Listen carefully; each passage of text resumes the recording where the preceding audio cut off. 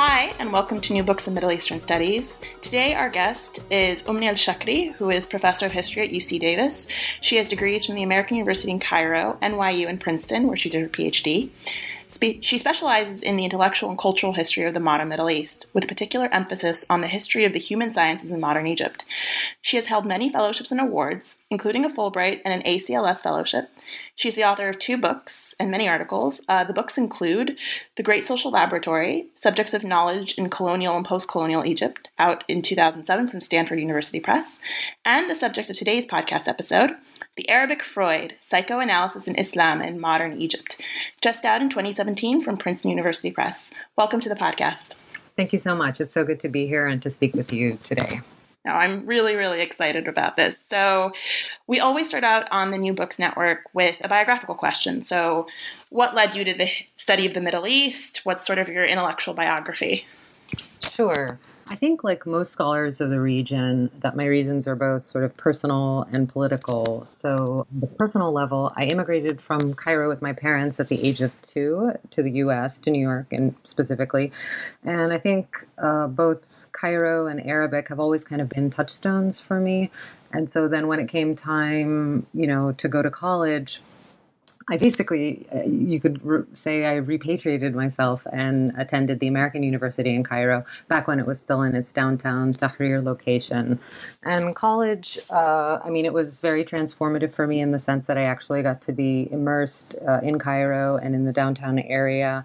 And at an intellectual level, at that point, history was not something that I was interested in. I really hovered around the social sciences. I kind of almost wandered around them like a peripatetic, kind of in search of the perfect discipline, but ended up after kind of moving between political science and specifically an interest in political theory, I kind of settled on psychology. And at the time, I had an interest in pursuing a degree in clinical psychology.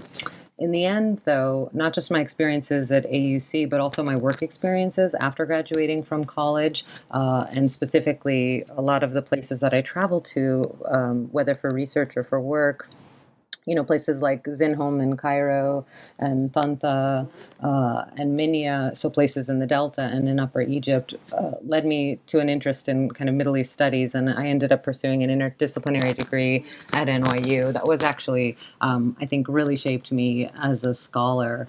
So, and then I think at an intellectual level, one of the things that kind of growing up in between two cultures is that it really makes you think very seriously about encounters and what it means to actually produce knowledge or to exist in different ways across the space of 2 different cultures, across the space of tradition, across the space of human difference, however we might want to refer to that. And then also kind of very pragmatically, but I think it also ends up being a theoretical interest, the interest in translation, right? What does it mean to kind of translate between languages? What does it mean to translate between different social spaces?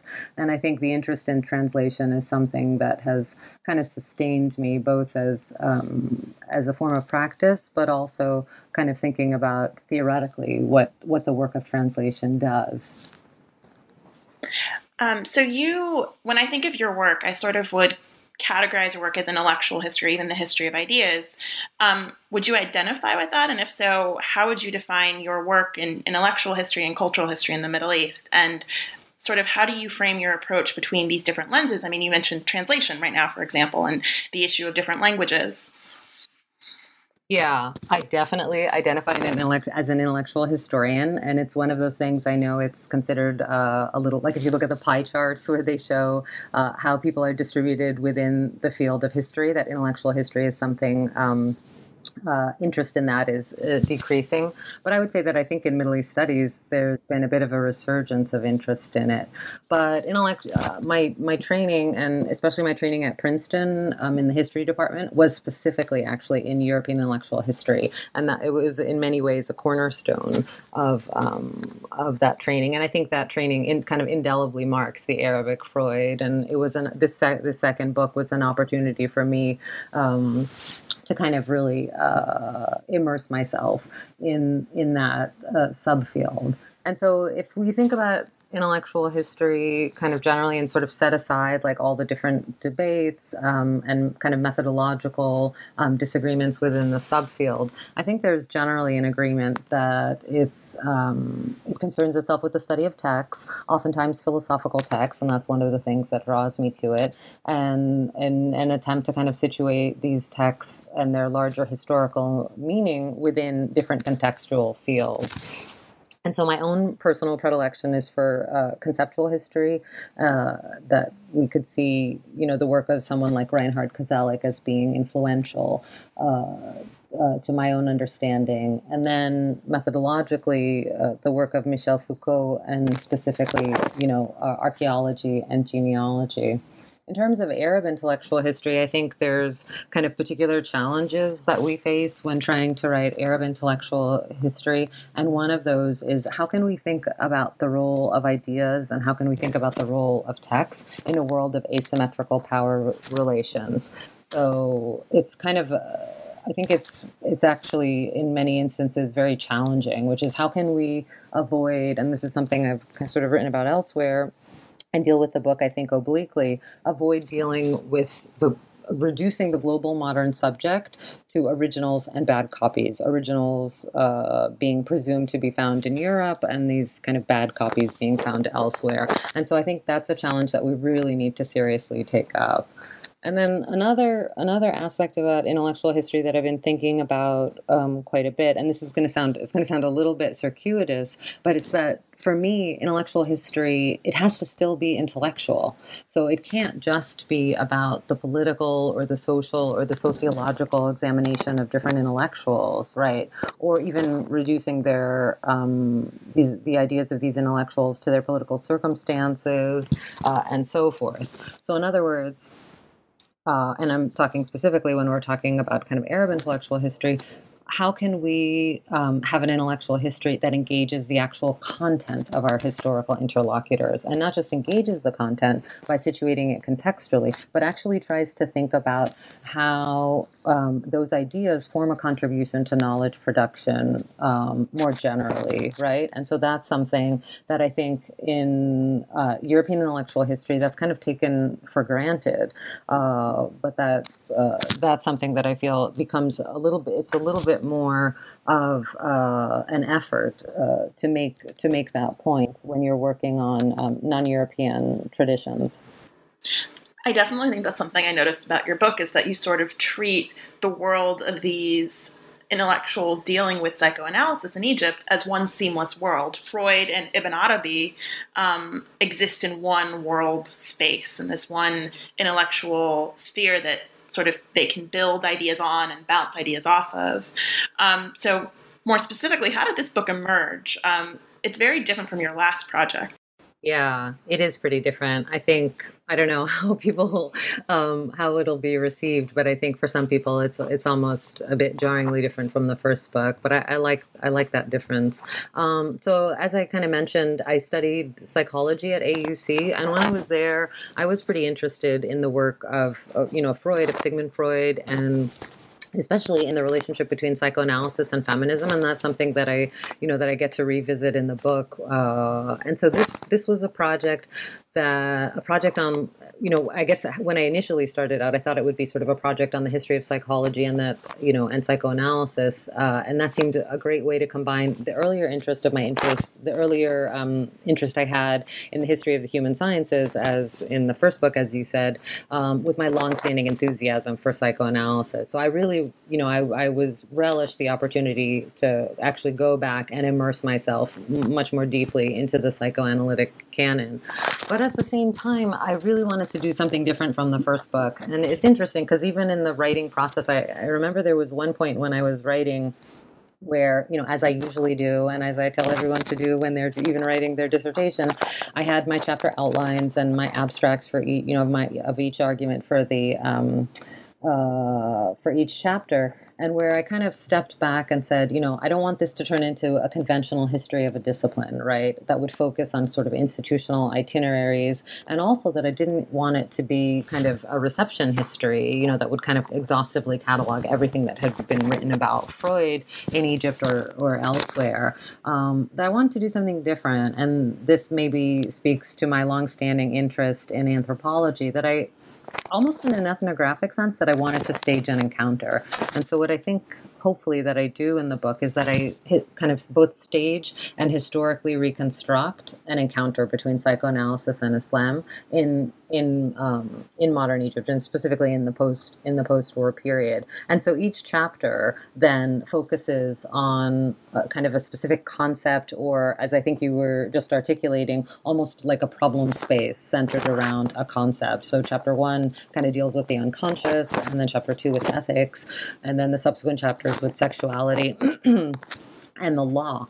And what I wanted to show was how this ilm al-nafs, like this new science of the soul, or kind of translated more flatly or literally as psychology, was inextricably linked to Islam and mysticism. And I wanted to trace these specific interactions between psychoanalytic theory and Islamic concepts. So again, like taking, like in chapter 1, looking at the way in which Ibn Arabi's notion of al-la-sha'ur, is sort of translated as the unconscious, or how the unconscious is translated in those terms. And then later, the use of Al-Ghazali's concept of ghariza, and how that is kind of differentially translated and expanded to mean both instinct, and to draw the Freudian distinction between instinct and drive, sexual drive. So that's sort of the genesis of the project, and how I thought of it as I was working on it.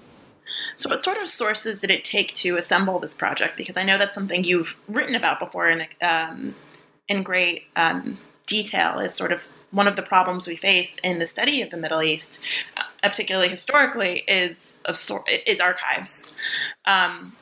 Partially because of the current state of the region, but also historically different developments that have shaped archives. Absolutely. And I think the question of the archive is always an interesting one, and kind of a challenging one, exactly as you say, for us, and also for intellectual historians. I mean, as by and large, although not exclusively, oftentimes intellectual history can be written through the use of published sources, and I rely almost exclusively on published sources for this project. And so, in a sense, my main archive was really Majallat Ilm al-Nafs, the Egyptian journal. 1945 to 1953, and it's a journal, and it was sort of 8 volumes, and I literally, I read the entire journal pretty much from cover to cover, and I did a lot of translations, which is part of how I work and how I write, is just doing just translations sort of for myself, that then become the sort of my primary source base. But one of the things that was interesting is that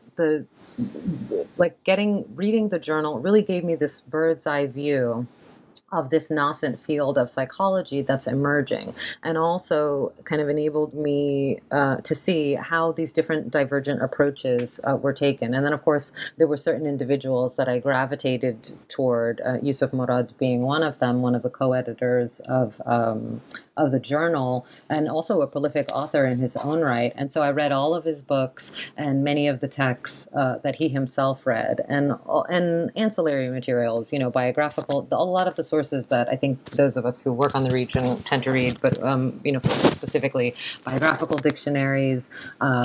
There's actually a dictionary of psychoanalysis and psychology that was useful. I also read obituaries. That's one. Those are some of the ways that we can piece together different aspects and elements of our historical protagonists and their lives. So I read very, very widely. But my concept of the archive, I think, as you were hinting earlier, it also included a lot of the medieval texts that my authors and historical interlocutors were reading. So Ibn Arabi, Al-Ghazali, Al-Qushayri. There's just a huge, it's in itself was kind of massive, as well as the what I keep kind of shorthand referencing as the psychoanalytic canon. So the standard edition of Freud and some of the other analysts that people were reading.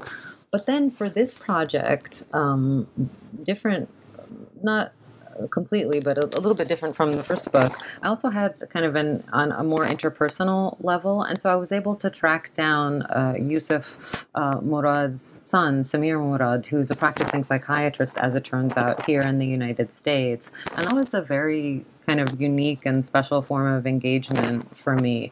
And sometimes as historians, I don't know. I mean, it is sort of the business that we're in, but it really brought home for me kind of acknowledging the ways in which our work always spans the communication between the living and the dead. And so it just gave the research an added layer of meaning. And I'd be really remiss if I didn't mention the person who helped me when I was in Cairo, and this is kind of a couple of years before I even started working on the project, back when I was on a Fulbright in Egypt and I was thinking about what kind of direction I wanted to go in. I had a book buyer, which is really not an adequate concept at all. He's really an intellectual historian in his own right by the name of Muhammad Ali, who was in Al-Azbakiyya. And I would go there pretty much, on Fridays and kind of just sift.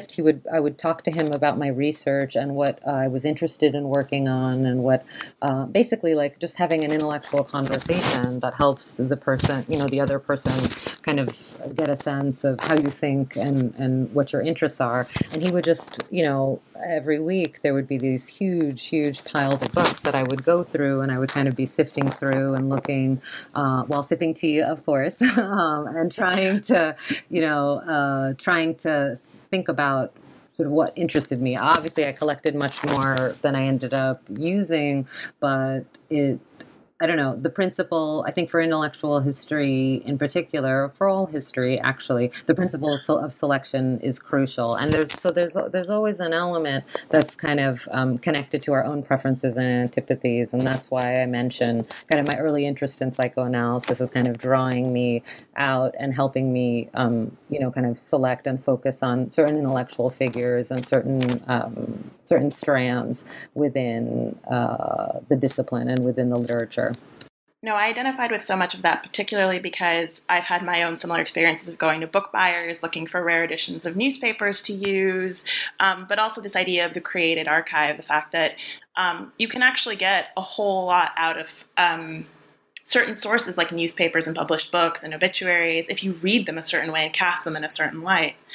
And I think often, we can complain all we want about the fact that our archives are being taken away from us in certain countries of the Middle East. But at the same time, it forces us to be more creative and come up with theses that shed light on different aspects of these histories. And I think you mentioned earlier that intellectual history in the Middle East is sort of something that's gone in and out of vogue, and that has to do a lot with the way Islamic studies has developed as well. And I think that this going in and out of vogue actually has to do a lot with the sources and the sources that are available, but also currents and history and without it. So I identified with a lot of what you said. So in particular, I think you sort of defined what I would hope to ask you next, which was what made Egypt the site of this project. And it seemed very clear that it's rooted in this magazine that you worked on, this journal. But I was hoping you could give us a sense of what this time and place looked like for your actors and the ideas you're studying. So definitely it's set in post-war Egypt, as you're saying. And I think one of the things for me is when we think of this time period, I think we tend to benchmark it with sort of major political events. And sometimes these can be wars, or they can be kind of post-colonial upheavals and so forth. So, 1948, 1952, etc. But for me, what was really significant, the more and more I read, was how it was a moment like that. What it looked like, for example, when standing in Yusuf Murad's salon that he ran, on Friday mornings, right? I wanted to kind of try. That was something that actually began, like, especially reading the obituaries, that I actually felt like I could see it and feel it. That was happening in the post-war period was that it was really a moment of deep engagement with a lot of the major animating questions of the human sciences. And these were things that took place. They took place in, obviously in university settings, as we could imagine, in places like Cairo and Alexandria, but especially in a setting like this Friday morning salon. And this is something that took place at, at Murad's home. And so in the book, I discuss some of the members who were a part of it, and that also helped bring to life that particular moment. So, they included psychologists, philosophers, Marxists, translators, short story writers, literary critics, etc. And I wanted to capture that space of intellectual engagement, which, of course, because of the time period, was also a deeply decolonizing space, right? In the sense, like, what do we mean by that? In the sense of being concerned with projects that would emancipate the colonized from colonial rule. But at the same time, it was, and that's like the content of their discussions, was also a space of intellectual, kind of deep intellectual engagement with the philosophical traditions of Western Europe. So I wanted to capture that moment, which I think is actually kind of unique historically. The other aspect is sort of the post-war. And I think if we think about this moment as being immediately after the war, but also sort of immediately prior to formal decolonization, if we conceptualize that as the expulsion of the British, that questions regarding the creation, like the questions that kind of maybe animated my first book, questions regarding the creation of a national subject are very much at the forefront of the, kind of the wider public sphere. But, and this is what seemed so crucial to me, both psychoanalysis and philosophy, they offer really important prisms from which we can critique the present and from which we can critique the political exigencies of our present moment. And so what I ended up seeing is that this kind of led to a tension that ultimately I try to view as being productive between pragmatic political agendas, whatever. We could give an example, could be like thinking about something like industrialization projects, right? And more ethical, philosophical concerns that were related to what constitutes the good life for man. So, and those more ethical, philosophical questions are questions that, like, if we go back, even to Freud and his thoughts on for the times of war and death, which are thoughts that are also relevant for us today, which are thoughts that come to mind and that come to bear, particularly in the aftermath of a cataclysmic war, and also that have a bearing on the work of imagining a future which is both political and social, but also deeply psychological. So that's kind of that's sort of the post-war, post-colonial that I wanted to capture a bit. So we've mentioned him a couple of times, so I thought maybe we would just give him a bit more color and character. The character of Yusuf Murad runs through this book as a very sort of thick thread. I was wondering if you could tell us a bit more about him, sort of flesh him out a bit more for us. Sure. Well, Murad, he was born in Cairo, and he studied philosophy, because I think that's, that becomes significant in terms of thinking about all of these intersections between psychology and philosophy that come to bear on this nascent discipline. And he traveled to France for his doctorate in psychology, which he received in 1940. And that, that pattern of, especially for those of us who are working on this time period, it's actually a familiar pattern to many of us in Arab intellectual history, which is to say an intellectual who is trained, in the region, in Egypt, through the BA, and then travels for doctoral studies, and then returns and sort of thinking about those kinds of intellectual and social itineraries. But again, what I found compelling about Murad, and when I went into the project, actually, I absolutely did not think that I was going to, to write about him. His co-editor that several people had told me that was who I needed to write about, and who was the person who was the main conduit of the Freudian tradition in Egypt. I mean, by the name of Mustafa Ziwar. But when I ended up reading his work, one of the things that I realized, and kind of, as I said, sort of reading through the obituaries, is this is someone who basically created an intellectual world upon his return to Cairo, and not just by, I think a lot of us in university settings can identify with this, not just by teaching psychology, right? And he was the first person to teach psychology in Arabic at Cairo University, not just by chairing the philosophy department, which he did in the mid to late 1950s, and not just by publishing and co-editing the journal, but it was also by writing, thinking, and engaging larger audiences in Arabic. And that maybe this, in a way connects to like how we started off in terms of thinking about the biographical and my kind of interest in the question of translation, kind of as a mode of being. And so what I found fascinating about him was that he was actually creating a lexicon, right? A new lexicon for the discipline of psychology. And that lexicon, and everyone mentions this in sort of thinking about it, and he himself discusses it expansively, that the creation of terms that would be, for example, how one translates the unconscious, or the concept of the drive.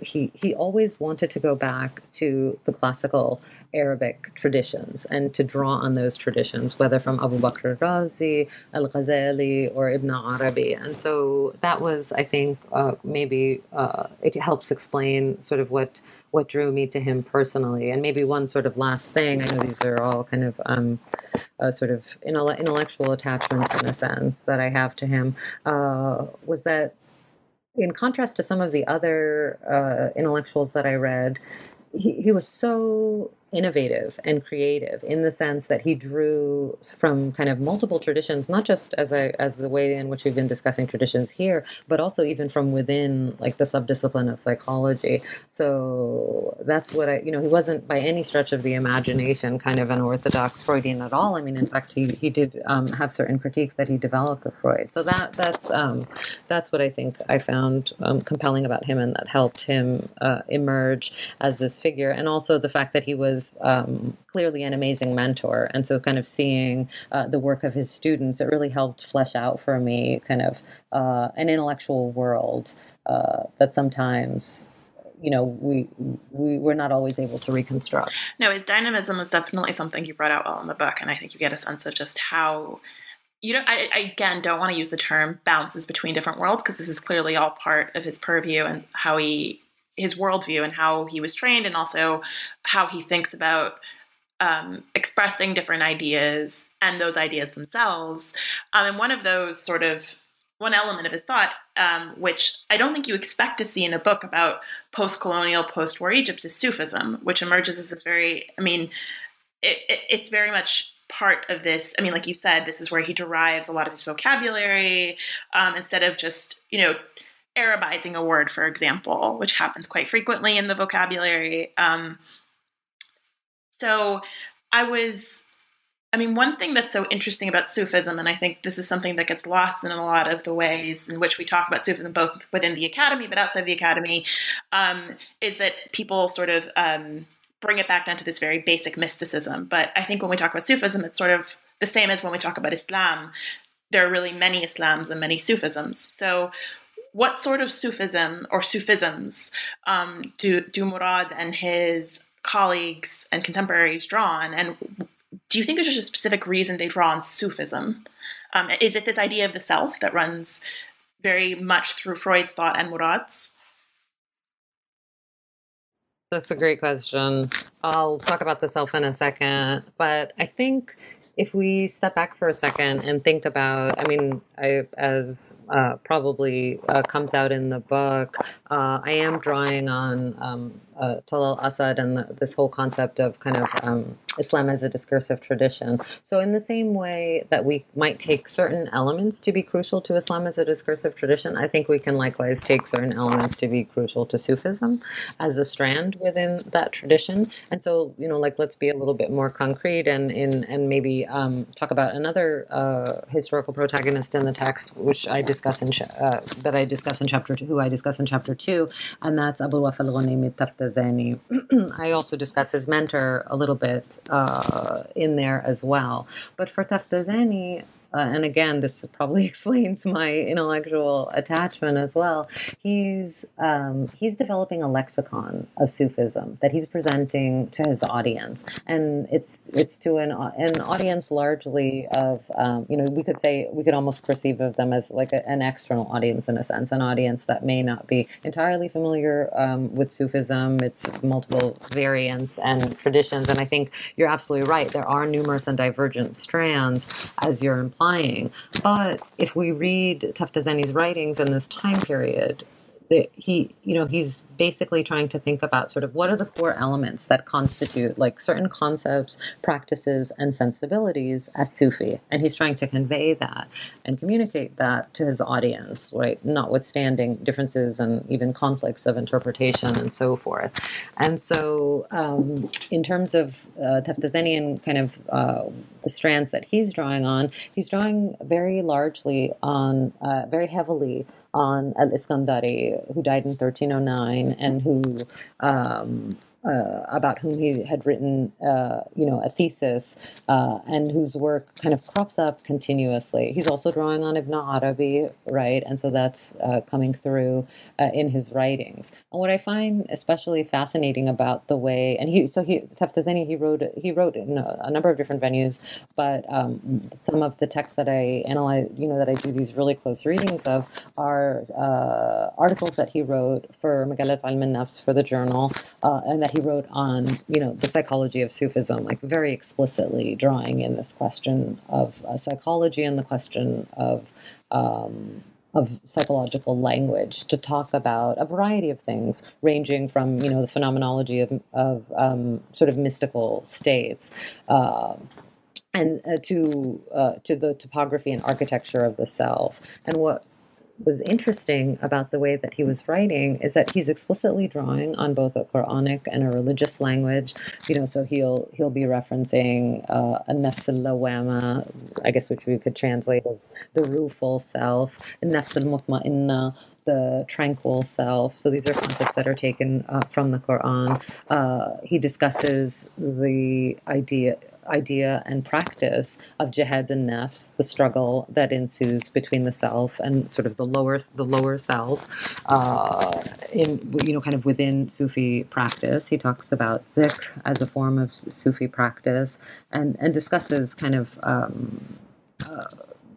these very sort of dense concepts and parses them out for his audience.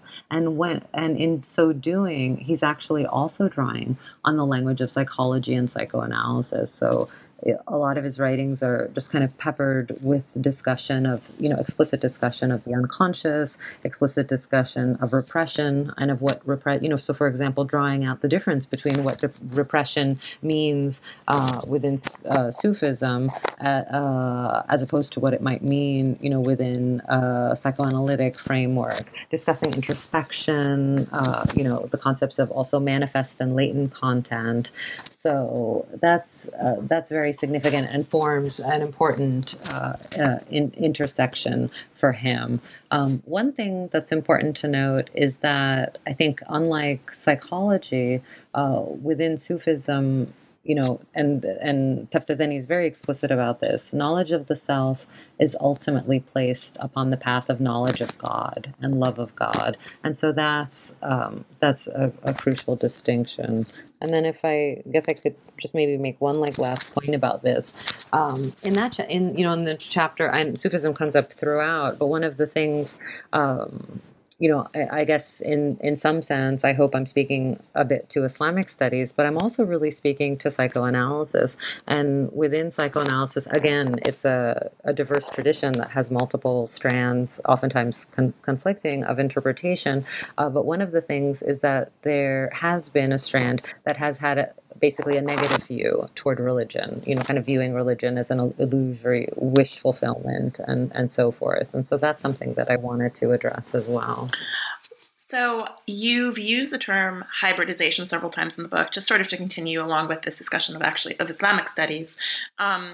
So what was your approach to writing about traditions that we identify as Western versus the Islamic tradition? Or do you think often this dichotomy is false? Is it useful at all? Well, it's true. It's true. I do use the term hybridization. And if I were to be completely honest, I would say I'm not entirely comfortable with the term insofar as it sometimes seems to imply that we have like these isolated or pure entities that then come together and interact, right?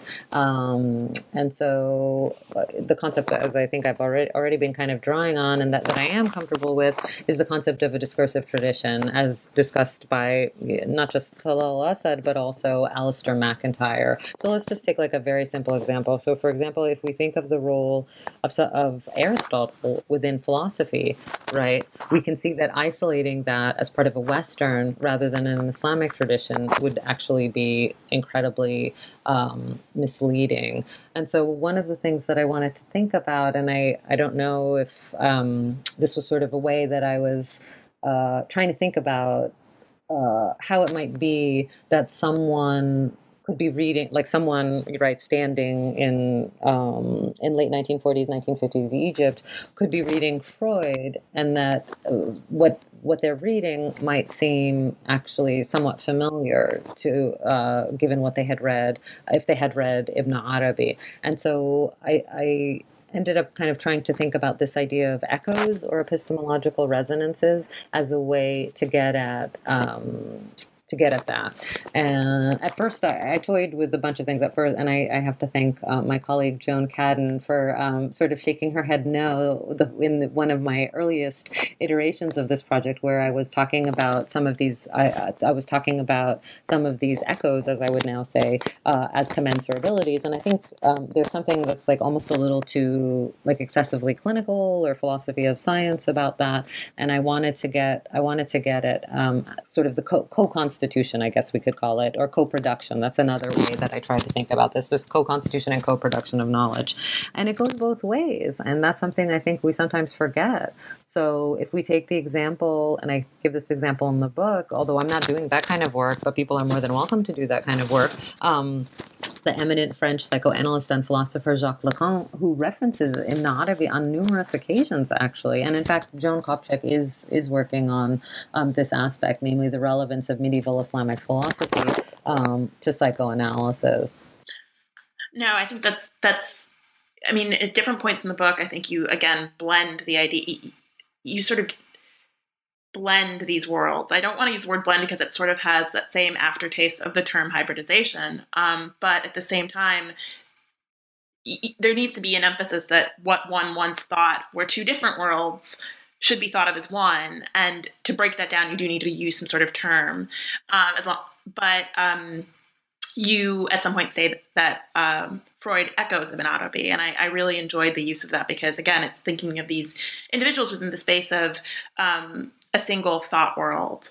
But since we've been referencing it throughout our discussion, I was wondering more about the issue of the self, because it binds together this binary that you're trying to muddle and that you're trying to dismiss. So if you give us a sense of what the discourses of the self are between these seemingly different traditions and how they do sort of are seen as one by Murad and his colleagues. Well, the whole book actually is really, that's kind of how I started it, that I wanted to think about this topic of the self. So it's a massive topic, but I will say that one of the things that I hope the book does is that it tries to offer a way of thinking about the self that kind of moves beyond these kind of juxtapositions that we've gotten used to. In other words, of ways that the selfhood has traditionally been understood. So, for example, as either autonomous or heteronymous, as either Western or non-Western, and that what it really hopefully does is kind of invites us to think through what living religious traditions have to offer us in terms of thinking about some of these questions that the analytic tradition of thinking about the self has been engaged in, whether it's ethics, eros, and even the law. And so with respect, maybe one way to think about the question of the self is to think about like a more specific sort of subset of it, which is to think about kind of how the question of the relationship between the self and the other, right? And how, if we think alongside psychoanalytic and religious discourse, that one of the things that kind of enables us to do is to think about how the human subject, can be an addressee of divine and transcendental discourse, and so that becomes very significant. And then it also helps us see the ways in which the relation between the self and other is actually highly theorized in the Arabic literature of the time. And so it's interesting because this happens, and it crops up in different parts in the book. But this happens sort of partly through an engagement and also partly through a critique, sometimes a sustained critique of specific, what people would actually reference as Western philosophical notions. So, for example, like when in discussing some of the literature, there were kind of a series of articles in the journal where people are discussing the concept of self and other as found, let's say, in the work of Jean-Paul Sartre, who's very widely read in Egypt and elsewhere in the Arab world. And those critiques focused on his Sartre's instrumentalization of the other. In other words, the way that he viewed the relationship between the self and the other was largely instrumentalist. The other as object, the other as object of object of desire, for example, and so forth. And so this question, because it's a fundamentally ethical question in terms of, and it can be seen in many different ways. So it could be, for example, how man can know himself through or in relation to the other. And the other, of course, can be understood in multiple different ways. So it can be kind of a concrete other. The other can be, the other as my parent, the other as my neighbor, right? The other can also be understood in a social sense, and sometimes the term that was used was al-nahnu, like the we, right? And so the kind of the other as the social collective. It could be repurposing that people repurposed a term from Genet, this idea of the socius, the social, the other as the element of the social or the symbolic world that's interjected or taken into the self. And of course, it can also be the divine other. And that's like in the literature, like in Taftazani when he's writing about the relationship between the self and the other. It's really about this question of the divine other and how that relationship can be thought of. Essentially, the relationship between a self and another, a transcendental other, through this concept of love. And so that I think gets at some of this. Well, so the epilogue really touched a chord with me in particular. It's only 4 pages, but it really, I think one thing that when you look at a book about sort of a post-colonial period, immediately you wonder, well, what about the dark side of colonialism in the post-colonial period and decolonization? And it really touched a chord with me because you discussed the civilizing mission of international psychoanalytic associations. And what I liked about it in particular as well is that you blurred the lines again. It's not just insiders to the culture and outsiders to the culture, insiders to the psychoanalytic discursive tradition and the outsiders. You muddle it a bit more. And I think that to some extent this has a ripple effect in the academy. And sort of how do you de-civilizing mission, if I can make that a verb, the historiography, and sort of what can be its impact? Because I feel like that's a lot of the historiography that we've been seeing over the last 10 years has been trying to sort of muddle all of these lines and say, well, look, that there are these colonial traces here and there are these anti-colonial forces here. Yeah. The epilogue, you're right. It is super short.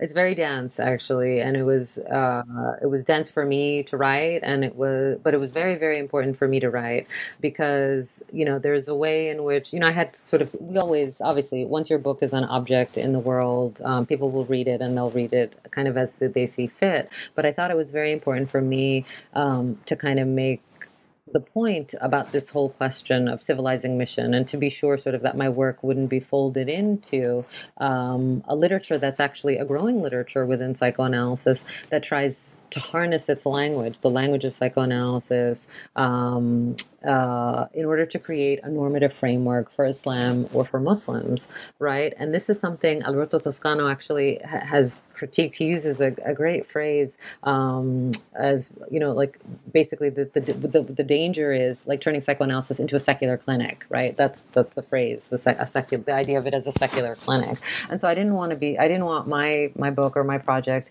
to be associated with thinkers thinkers whose normative assumptions actually rest on a secular subject of analysis. I mean, in a way, that's what the whole book is sort of about. But also these thinkers, and it's actually, it's something these are debates and discussions that are happening, particularly in places like France, where people are kind of wagering on the psychoanalysis on the role of civilization and secularism as a bulwark against what they term Islamic fundamentalism, right? And so then kind of they're thinking, and it takes us back actually to that tension about sort of the pragmatic political agenda aspect and the question of ethics. And so what for me was really important in writing is to really think through this kind of possibility of radical critique that emerges through an ethical encounter with the other that's mediated by the domain of the unconscious, right? And ultimately that was something that I saw in both in the psychoanalytic and in the religious discourses that I analyze. And that's, I think, the privileging of the ethical, the placing the ethical at the forefront is certainly one way to ideally to subvert, or at the very least to avoid these civilizing mission narratives. No, I enjoy how you sort of get it at a very different angle. I mean, than the other narratives we've seen, particularly in the study of the Middle East, which is not to say those aren't valuable. It's just good to have a diverse set of theoretical critiques of how to treat this post-colonial period.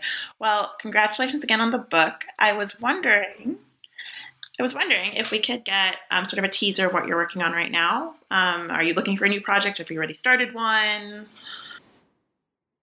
I'm working on a bunch of different things, actually, maybe too many things. But right now, I'm doing kind of like right now, I'm working on, I guess maybe you could consider it sort of a coda to the book, where I'm looking at the Arabic translation of 3 essays on the theory of sexuality. And so that takes place, I guess we could, since we've been talking so much about the post-colonial, in the high post-colonial period, so kind of in the late 1950s and early 1960s.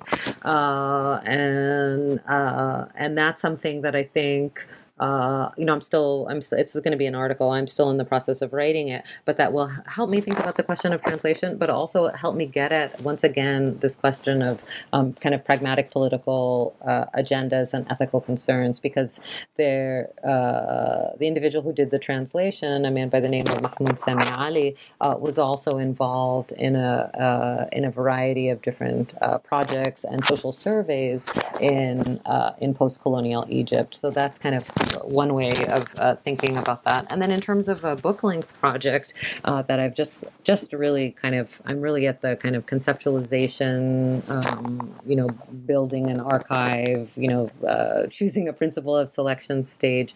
I'm interested in the ecumenical encounter between Islam and Catholicism in modern Egypt. And so there's the Dominican Institute of Oriental Studies in Cairo is kind of a hub.